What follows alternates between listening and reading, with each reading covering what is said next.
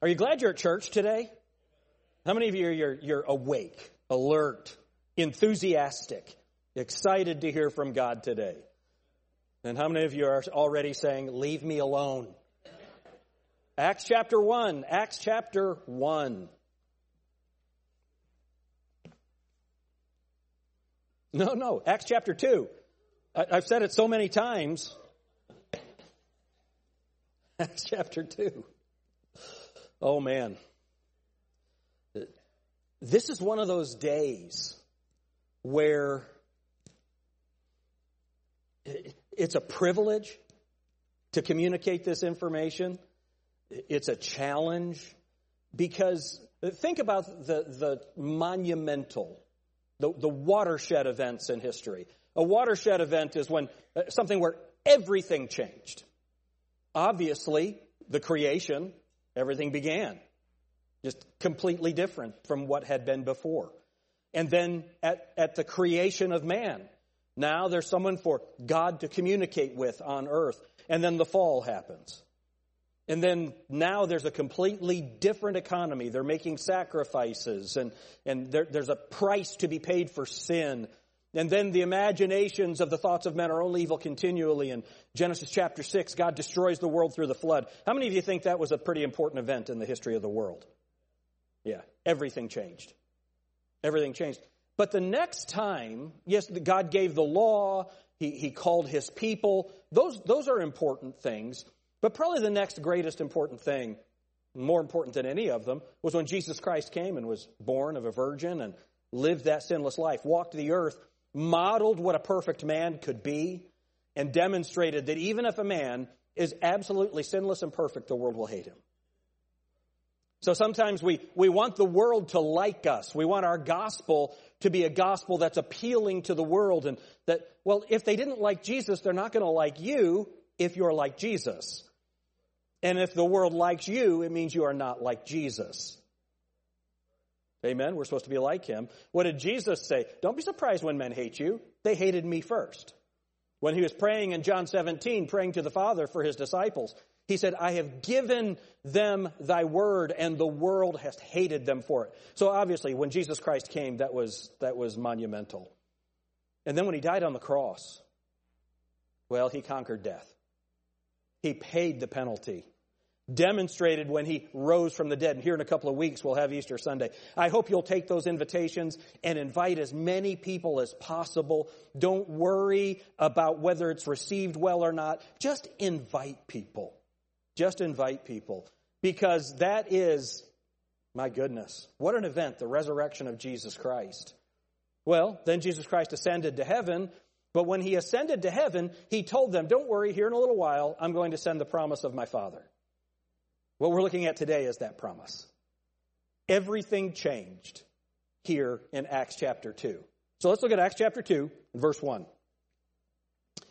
And when the day of Pentecost was fully come, they were all with one accord in one place.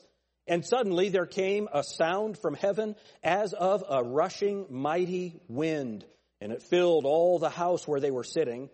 And there appeared unto them cloven tongues like as of fire, and it sat upon each of them.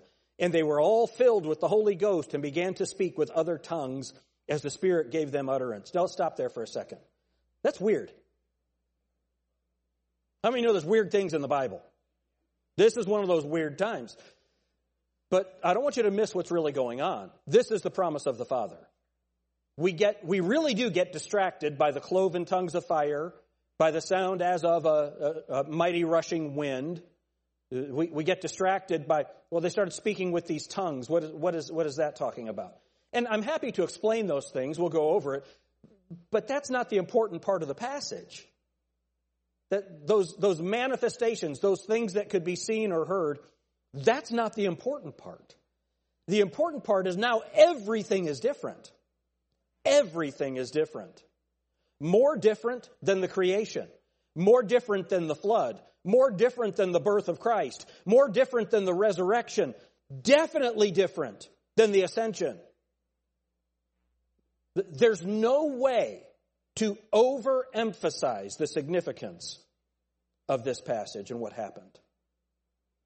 So let's read on. And there were, verse 5, dwelling at Jerusalem, Jews, devout men, out of every nation under heaven. Now when this was noised abroad, the multitude came together and were confounded, because that every man, what's it say right there? What's that next word? Heard them speak in his own language. They weren't doing shamalama hama shamalama blah blah blah blah blah blah blah. How many of you have experienced, you've been around people speaking in tongues and it sounds kind of like that? That's not what was happening here. They're hearing their own language, and then it lists them. And there's at least 12 different languages listed. And depending on whether you're dividing up by region or by individual place, it could be as many as 16. But they're individual languages that are identified. So just so you can understand, let's see what the Bible has to say about when the Bible uses the word tongue. Hold your place here in Acts. Go to Revelation chapter 5. I hope you notice that I'm trying to use some of the same passages. I'm repeating these same passages so that you can remember these things and know how to communicate them yourself. So Revelation chapter 5 and verse 9. And they sung a new song, saying, Thou art worthy, talking about Christ, to take the book and to open the seals thereof, for thou wast slain and hast redeemed us to God by thy blood out of every kindred and tongue and people and nation. So tongue, what is that talking about? People pulled out of that little thing that's in your mouth? No. That's a language. It's a language. There are people groups that are divided by language, not by ethnicity. So we have English speakers. How many of you here are English speakers? All right. Well, there's all different ethnicities and races in here. To the best of my knowledge, there's only 2 genders. But there are all these different ethnicities and things here in this group. I'm kind of like the Looney Tunes dog, 50% Schnauzer, 50% Beagle, 50% Sitter, 50%. Remember that little thing? That's me. I'm a mongrel. My favorite thing, I saw this guy, he took the genetic test, to find out what his genealogy is or whatever, and they give you a pie chart, and it would say Italian or German or whatever. He said, mine said 98% white trash. That's my favorite thing ever on that. But what the Bible says here, when you see that word tongue, it's talking about languages. And every time the Bible is used, other than when it's talking about the organ in your mouth, other than that, what it's talking about is a language, always. And that's what's happening in Acts chapter 2. So let's go back there. I'm trying to decide the best way to present this to you, but let's talk about the significance of the day of Pentecost. The first thing is that, you know what, let's go back to the chapter, and I want to read a couple of more verses before I start explaining some of this. So verse 5, there were dwelling at Jerusalem Jews, devout men out of every nation under heaven. We'll talk about these devout men, what is that about? And it was noised abroad. So the noise that happened when the Holy Spirit came, a noise as of a mighty rushing wind, nobody's hair was being blown back. It wasn't wind, it sounded like wind. Right? Here's a good analogy of this. A tornado comes through. And whenever a tornado comes through a community, they find a person with 3 teeth to interview them. And what do they say? It sounded just like a freight train, right? That's what they always do. Was it a freight train? Why do people not get this? It was a sound like a mighty rushing wind. There wasn't a mighty rushing wind. It was a sound like a mighty rushing wind. The 2 most important words for you to understand, if you're going to understand your Bible, are the words like and as. Like and as. So it's like a mighty rushing wind. All right, so let's keep going.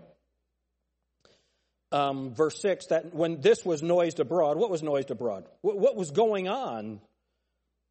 They heard them speak in their own language. Verse 7, and they were all amazed and marveled, saying one to another, behold, are not all these which speak Galileans?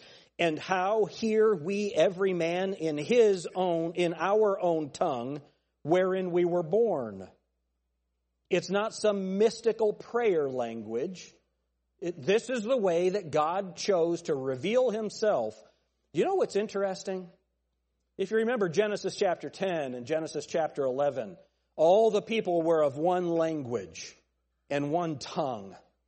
And the Bible says that God says to the rest of the Godhead, let us go down and see them. Now, so important. Did God need to come down to earth to know what was going on earth? No, but it's demonstrating that God does care about what's happening on earth. So let us go down and see. So God the Father, God the Son, God the Holy Spirit go down and take a look at what's going on at the Tower of Babel. And it says, now we know that nothing shall be restrained from them that they can imagine. And they were going to build a tower that whose top reaches unto the heavens. And God said, you know what? It's not time for the Empire State Building yet. It's not time for the Dubai Tower yet. It's not time for those things. So he went down and confounded their language. Everyone had one language. They could understand each other well. God divided those languages. Why? Why did he divide those languages? Because in Acts chapter 17, we might as well look at it. Acts chapter 17.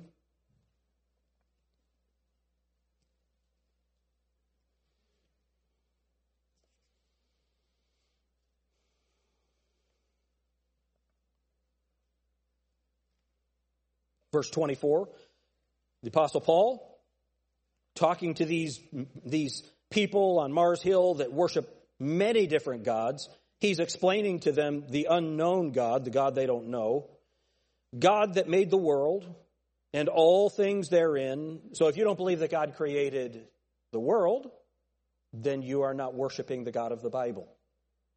Amen? Seeing that he is Lord of heaven and earth, dwelleth not in temples made with hands. Now he used to.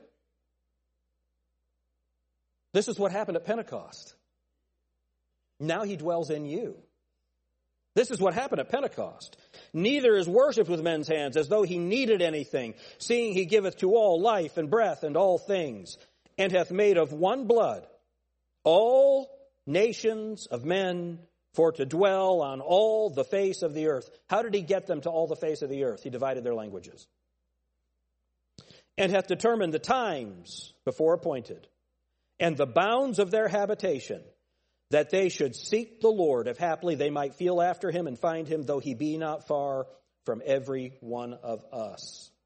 So God determined when you would be born and where you would be born, what language you would speak, what language you would understand, so that you could find him, even though he's not far from anyone. Isn't it wonderful God can be everywhere and not be diminished? You ever have your attention divided, right? And you mess things up because your attention is divided. You're painting and you're trying to cut in that trim, and you're being really careful. You're pushing that little bit of paint right in front of your brush, and you've got it just perfectly. And the kids say something, yes. Some of you ladies, that happened with your mascara this morning. I can see it right now. Your attention is divided. You know what? God's attention is never divided, even though he can be attentive to everything in the world at the same time. That's one of the many differences between God and us. And so God determined when and where you would be born so that you could find him. But what we find in the Tower of Babel is a division of the languages so that they can be saved. Here, there's a uniting of the languages. And as a matter of fact, it's so interesting that what it appears is that the disciples are speaking their language and everyone's understanding it in their own language. It's unbelievable. Why? So that they can be saved. And what was their message? Go back to Acts chapter 2. What were they speaking on?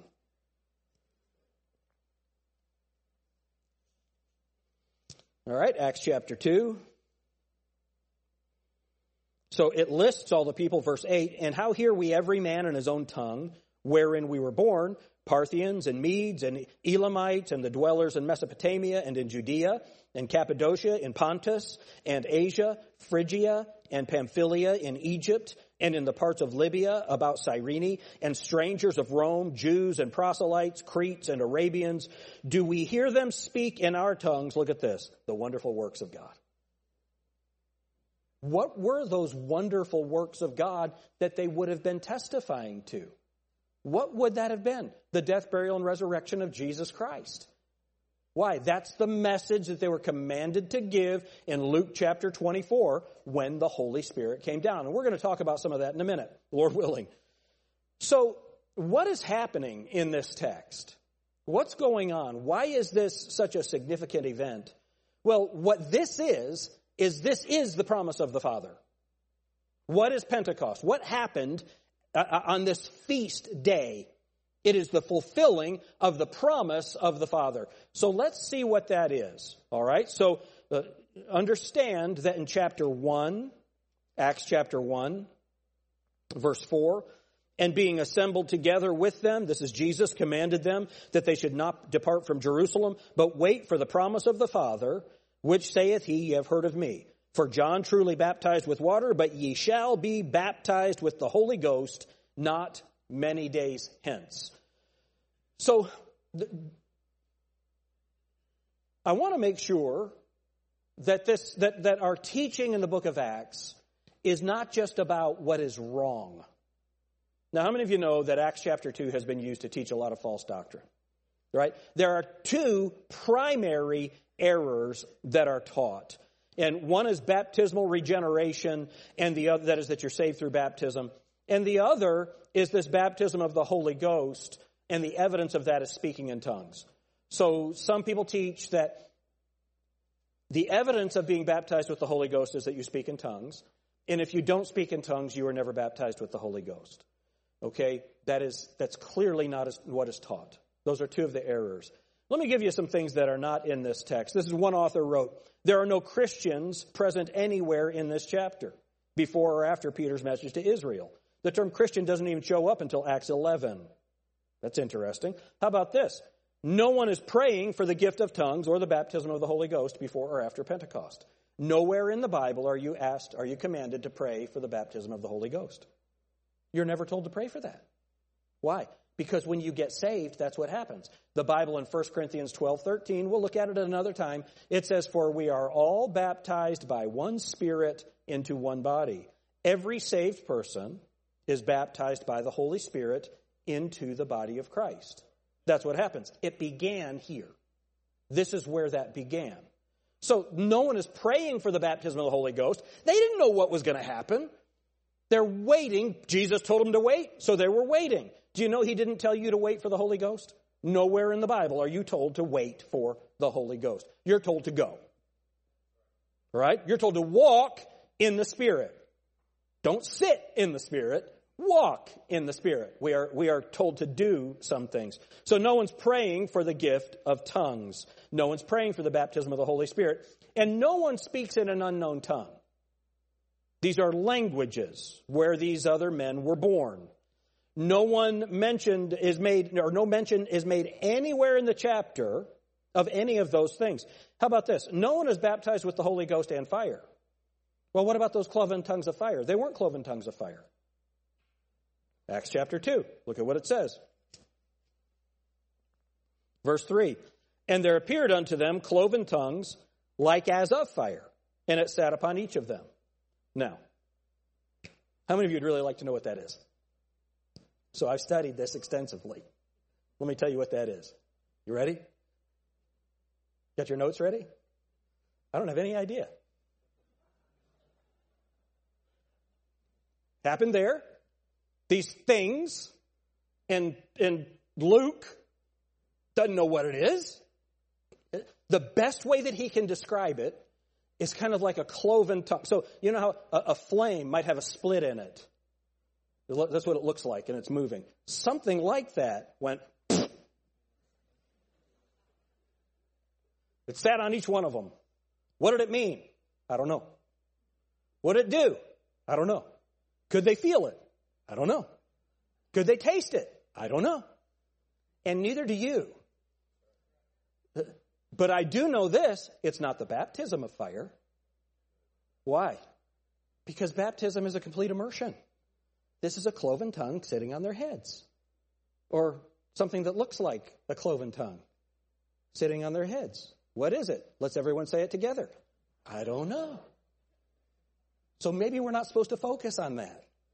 It's never mentioned again. All right, so let's keep going. Manna. What is it? Manna. What is it? Manna. Do you know what manna means? What is it? I don't know. Eat it. Tastes sweet. Let's preach a whole lot about manna. Do you know what preachers do? When preachers they have a message they want to give that's not in the Bible. They find something no one understands, and then they preach that. Some of you men remember we went to a men's retreat, and for 300 years after Noah lived for 300 years after the flood, we don't have any record of what Noah was doing for those 300 years. That's what the guy preached. What Noah was doing for those 300 years. Okay, let's keep going. He should not have done that. So there's no mention anywhere in this as that.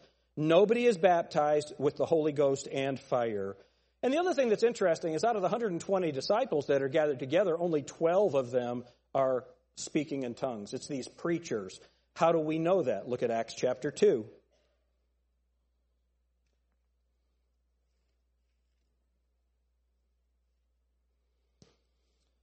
Acts chapter 2. And look at what it says in verse 14. But Peter, standing up with the 11, lifted up his voice and said. So this is the 11 that are there speaking the wonderful works of God. So the Holy Spirit fell on everyone in the room. The cloven tongues of fire, things like that, whatever those were, they're on every man. Verse 2, and suddenly there came a sound from heaven as of a rushing mighty wind, and it filled all the house where they were sitting. And there appeared unto them cloven tongues like as of fire, and it sat on each of them. And they were all filled with the Holy Ghost and began to speak with other tongues as the Spirit gave them utterance. Who spoke with tongues? It says they're all filled with the Holy Ghost and began to speak with other tongues as the Spirit gave them utterance. In verse 3, though, and there appeared unto them cloven tongues of fire, and it sat upon each of them. What it appears is that they were all filled with the Holy Ghost. Those cloven tongues, like as of fire, lighted on each of them. Each of them heard the sound like a mighty rushing wind, but the Holy Spirit gave utterance to some of them. Now, I'm not going to argue with you. If you think that applies to all of them, I'm not going to argue with you about it. There's no reason to. This is just what it appears as you read it, because there's a difference in the language there. But that starts to get pretty pedantic. I do know this. We know it was the 11 that stood up and preached. And we also know that Paul, look at 1 Corinthians chapter 14. Obviously, keep your place in Acts. There's no way I have time to get through everything I need to tell you today.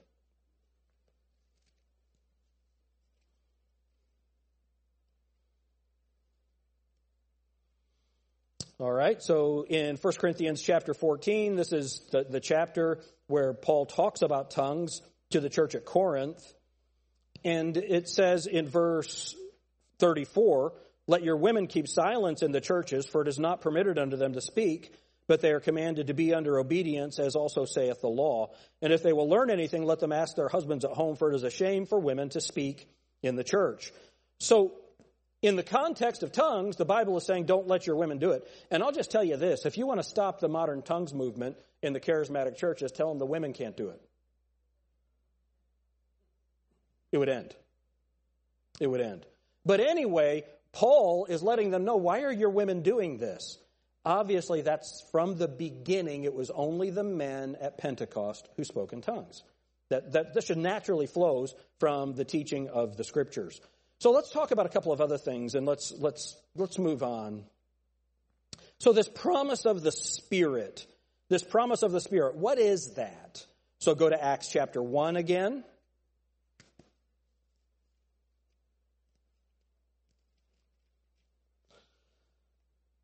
Verse 4, middle of the verse, but wait for the promise of the Father, which saith he, ye have heard of me. For John truly baptized with water, but ye shall be baptized with the Holy Ghost not many days hence. Verse 8, but ye shall receive power after that the Holy Ghost is come upon you, and ye shall be witnesses unto me. So what happens when the Holy Ghost comes on you? You're a witness. Someone asked me this morning about the Asbury revival. And here's how you'll know if it's a genuine revival. If they go out from there and preach the gospel to people and churches are established. If the gospel is not preached, if they don't go out from there and become witnesses to the death, burial, and resurrection, baptizing people in the name of the Father, the Son, and the Holy Ghost, and establishing them in the New Testament churches, then it's not a biblical revival.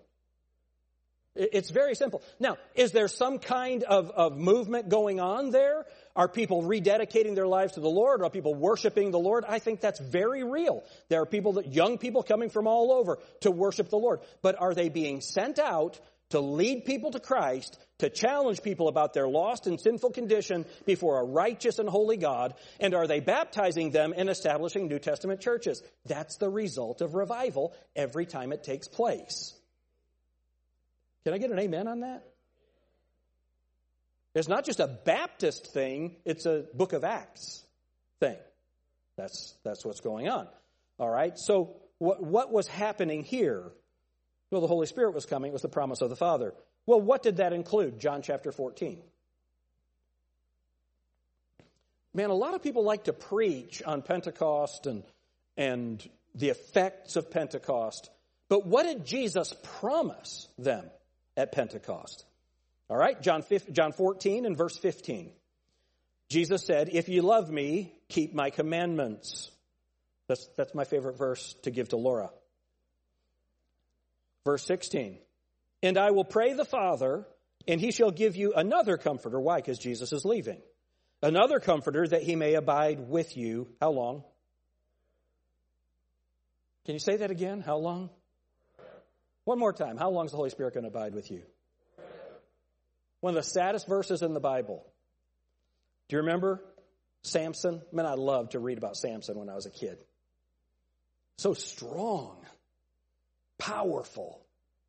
And what he would do is, Delilah is trying to tempt him. And wake up, the Philistines are here. And he'd shake himself and get up and kill him. That's awesome. Right? That's what he would do. But God had told him, don't cut your hair. And he cut his hair. He had Delilah, told her, she cut his hair. The Philistines are here. And he shook himself, went out to fight. And what's the Bible say? He wist not that the Lord had left him. How about that? That's sad. And so what did they do? They took him and they blinded him and they had him. They put him on a grinding wheel and had him there grinding corn. And he prayed and repented and asked for God to give him his power one more time. And they had someone lead him as a blind man to the pillars that held up the palace there. And God gave him his strength back and he pushed that out. But God had left him. What did Jesus say to you? I'll never leave you nor forsake you. And when that Holy Spirit comes, he will abide with you forever. What's the difference? What changed? Eternal security. What did David have to pray after his sin with Bathsheba? Restore to me now the joy of my salvation.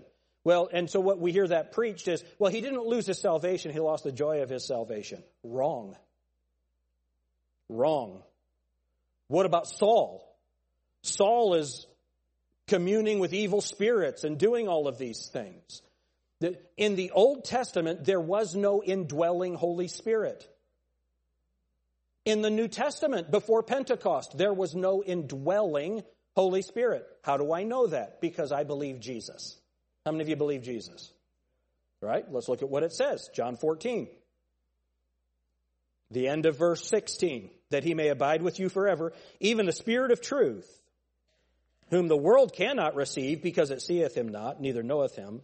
But ye know him, for he dwelleth. What are those next two words? Everyone. What are those next two words? And shall be where? In you. In you. Look at Colossians. Hold your place here in John. Go to Colossians. See if I can remember where that is. I think it's 2 and verse 17. No? Let me find it.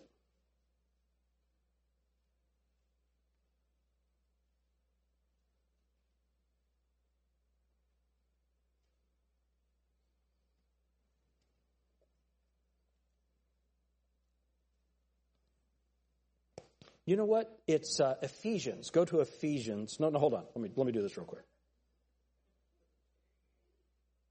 You'll be old someday.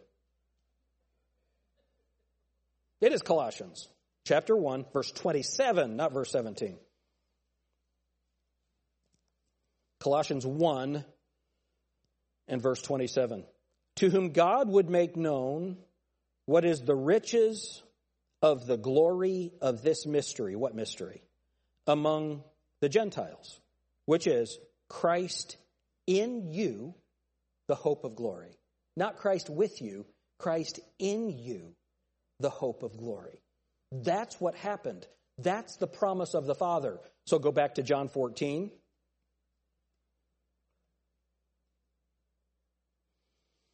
All right, so the end of verse 17. For he dwelleth with you and shall be in you.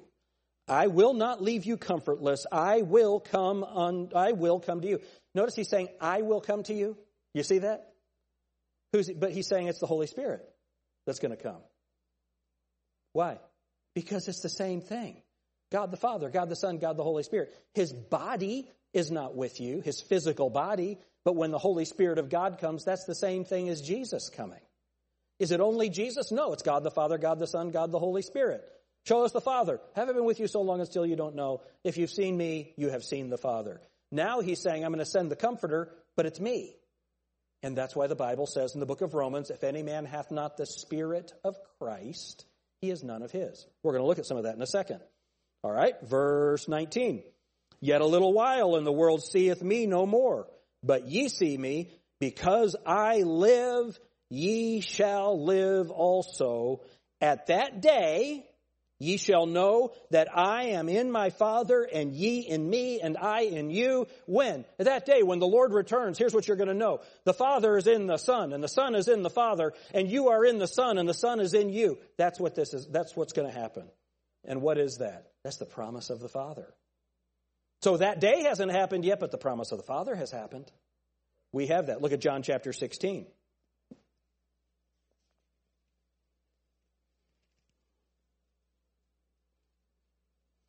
Verse 7, nevertheless, I tell you the truth. It is expedient for you that I go away. For if I go not away, the Comforter will not come unto you. But if I depart, I will send him unto you. And when he has come, but wait a minute, he's sending him, he's going to come. But 2 chapters before, he said, I'm coming. It's the same thing. It's the same thing. When he has come, he will, verse 8, he will reprove the world of sin and of righteousness and of judgment, of sin because they believe not on me, of righteousness because I go to my Father and ye see me no more, of judgment because the prince of this world is judged. I have many things to say unto you, but ye cannot bear them now. What's going to change? When will they be able to bear them? Howbeit when he, the Spirit of truth, is come, he will guide you into all truth, for he shall not speak of himself, but whatsoever he shall hear, that shall he speak, and he will show you things to come. He shall glorify me, for he shall receive of mine and show it unto you. And so he's going to show that what the Father has said and what the Son has said. That's why everything changed after Pentecost. How is it? They're hiding. They're scared. They don't know what to do. They're picking another disciple. Now they're ready for Pentecost. After Pentecost, they're going out and preaching the gospel boldly, and thousands are coming to Christ. What's the difference? The Holy Spirit. That's the difference. The Holy Spirit of God. All right. Next week, I was going to do this morning. Go back to Acts chapter 2. And when the day of Pentecost was fully come, that's verse 1. Next week, we'll look at what does that mean? What does Pentecost have to do with this? And let me just tell you something. It's super cool. You're really going to like it. But what changed? What is the significance of Pentecost? Let's figure some of that out. Go to Ephesians. Ephesians chapter 2. The first one is that God is now in us. We looked at that. Christ in you, the hope of glory, Colossians 1:27. The second thing that's so important to us, Ephesians chapter 2. Man, this is fantastic. Look at verse 14. You know what? Let's start in verse 11. Wherefore remember that ye being in time past Gentiles in the flesh, who are called uncircumcision by that which is called circumcision in the flesh made by hands. Okay, so the sign of the Jews was circumcision. The Gentiles were uncircumcised. All right, now notice what it says. For remember that ye being when? In time past Gentiles. There's something really important about to happen. I'm almost done. All right, don't unplug here. What's the significance of Pentecost? That at that time, verse 12, ye were without Christ, being aliens from the commonwealth of Israel, and strangers from the covenants of promise, having no hope and without God in the world. Now, strangers from the commonwealth of Israel, strangers from the covenants of promise. Why? Because the covenant was for Israel. Romans chapter 9 says the covenants were for Israel. The law was for Israel. What about the Gentiles? You had to become a Jew. All right? Look at what this says. But now, in Christ, oh, look at that. In Christ Jesus, ye who sometimes were far off are made nigh by the blood of Christ. You were afar off. Remember Grover? Far. Right? You were far off. Now you're nigh unto Jesus. You're close. You're close. He was a great Bible scholar, Grover. All right? So, how did he do that? Verse 13, but now in Christ, ye who sometimes were far off, are made nigh by the blood of Christ, for he is our peace, who hath made both one. Oh, look at this. Made both what? Jews and Gentiles. Hath made both one, and hath broken down the middle wall of partition between us, having abolished in his flesh the enmity, even the law of commandments contained in ordinances, for to make in himself of twain, of two, one new man, so making peace, and that he might reconcile both unto God in one body by the cross, having slain the enmity thereby, and came and preached peace to you which were afar off, and to them that were nigh. For through him we both have access, how? By one Spirit unto the Father. Now therefore ye are no more strangers and foreigners, but fellow citizens with the saints and of the household of God, and are built upon the foundation of the apostles and prophets, Jesus Christ himself being the chief cornerstone, in whom, in Christ, all the building fitly framed together groweth unto an holy temple in the Lord, in whom, that's in Christ, ye also are builded together for an habitation of God through the Spirit. So what does the Spirit do? What happened at Pentecost? We're no longer Jews and Gentiles. We're no longer slave or free. We're no longer man or woman. We are one in Christ Jesus. We are one. Praise God. That's the significance. That's what happened. And we'll get there when we get to Acts chapter 10. But remember, the other apostles were mad at Peter for preaching to the Gentiles. Cornelius and his Italian band. They were mad about that. But something happened. Go to Acts chapter 11 and look at verse 15.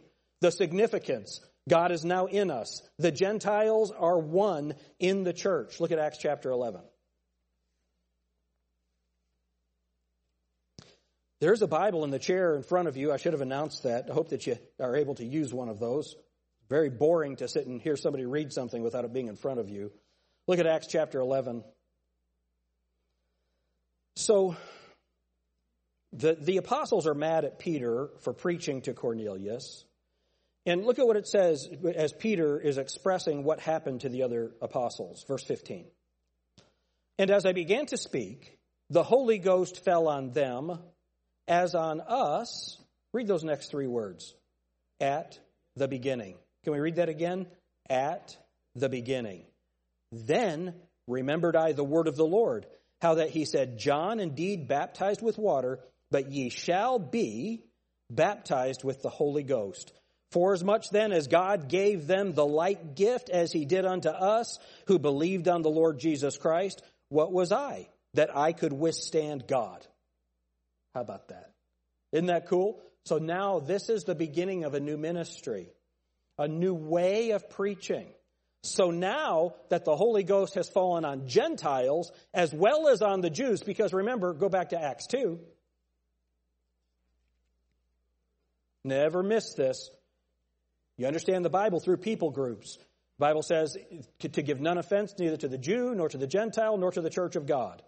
So there were Gentiles, and then after Abraham there were Jews and Gentiles, and after Pentecost now there's Jews, Gentiles, and the church of God. And in the church of God, you're neither a Jew nor a Gentile. You're a part of the church. Okay? So verse 1, when the day of Pentecost was fully come. In verse 5, and there were dwelling at Jerusalem Jews, devout men. Verse 14, but Peter standing up with the 11, lifted up his voice and said unto them, Ye men of Judea and all that dwell at Jerusalem, hearken unto my words. It's all to Israel, Jews, Jews, Jews. But then when Acts chapter 10 happens, now it's to the Gentiles. The Holy Spirit falls on the Gentiles. And the mystery of all that is revealed to the Apostle Paul. And he said, look, there's no difference. We're all one. And don't forget, Paul was a Jew of the Jews. He was a Pharisee. He was of the tribe of Judah. He was a Jew's Jew. And he's saying, look, we're all one. We are all one. So the significance of Pentecost. God is now in us. Jews and Gentiles are one in the church. And a new way of ministry is established. But not only that, a new way to understand the Old Testament. 1 Peter chapter 1. And we'll be done. 1 Peter chapter 1. Many of you already know where we're going.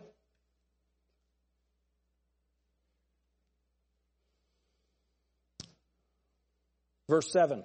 1 Peter 1 and verse 7. That the trial of your faith, being much more precious than of gold that perisheth, though it be tried with fire, might be found unto praise and honor and glory at the appearing of Jesus Christ. Man, I'm glad he's coming back. Whom having not seen ye love, in whom, though now ye see him not, that's us, right? Yet believing, ye rejoice with joy unspeakable and full of glory, receiving the end of your faith, even the salvation of your souls. Why do I know that the end of my faith is the salvation of my soul? Because I got the Holy Spirit at salvation, and he abides with me forever.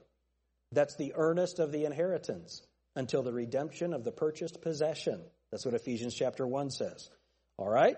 Receiving the end of your faith, even the salvation of your souls. Verse 10, of which salvation the prophets have inquired and searched diligently, who prophesied of the grace that should come unto them. Who is it? You. Searching what or what manner of time the Spirit of Christ which was in them. Oh, the Spirit of Christ did go in them, but he didn't dwell in them. Did signify, when it testified beforehand, the sufferings of Christ and the glory that should follow. So the Old Testament prophets prophesied that Jesus Christ would suffer and then be glorified. But none of them understood it. How do I know that? Unto whom it was revealed. That not unto themselves. Look, not unto them, but unto us. They did minister the things. Now, who's writing the first epistle of Peter? It's not a trick question. Who's writing this? Who was preaching at Pentecost? Peter. Okay? Unto whom it was revealed that not unto themselves, but unto us they did minister the things which are now reported unto you. Look at what it says. By them that have preached the gospel unto you, with the Holy Ghost sent down from heaven, which things the angels desire to look into. Now there's a new way. There's a new message. The message is now the death, burial, and resurrection of Christ.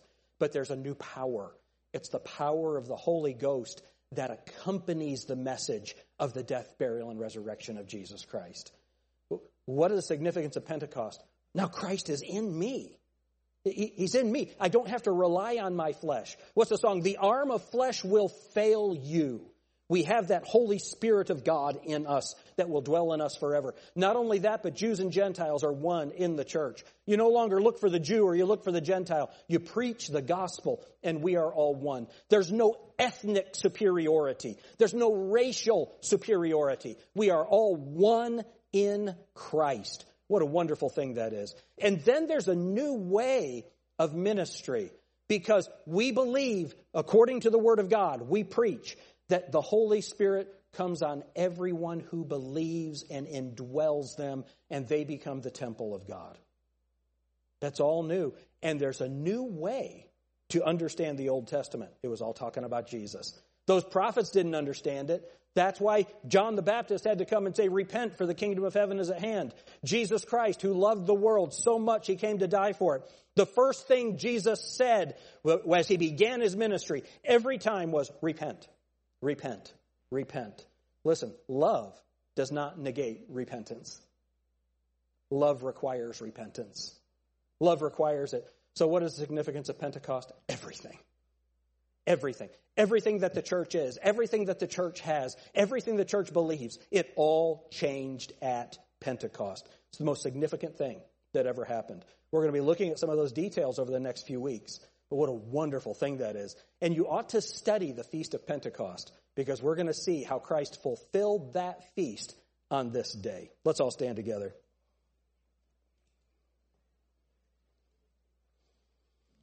Isn't God good to us? Do you have all that memorized, what we just covered? You don't have to. I just hope that you'll see, my goodness, what an important day. What an important day. I love it. But do you have the Holy Spirit? The only way you can get the Holy Spirit is by receiving Jesus Christ. The Bible says, and this is the record that God hath given to us eternal life, and this life is in his Son. He that hath the Son hath life, and he that hath not the Son of God hath not life. How do you get the Son of God? For whosoever shall call upon the name of the Lord shall be saved. All you have to do is ask him to save you, and he will. How many of you have asked Christ? You know that he is your Savior and that heaven is your home. Amen. Who here would say, I don't know that, but I would like to? Would you raise your hand? I'm not saved, but I would like to be. I would like to know for sure that I can go to heaven when I die and have that peace with God now. Man, I'll tell you, that peace with God, it has a new meaning to me when I studied what happened at Pentecost. It's amazing. Well, hopefully we'll get to that next week.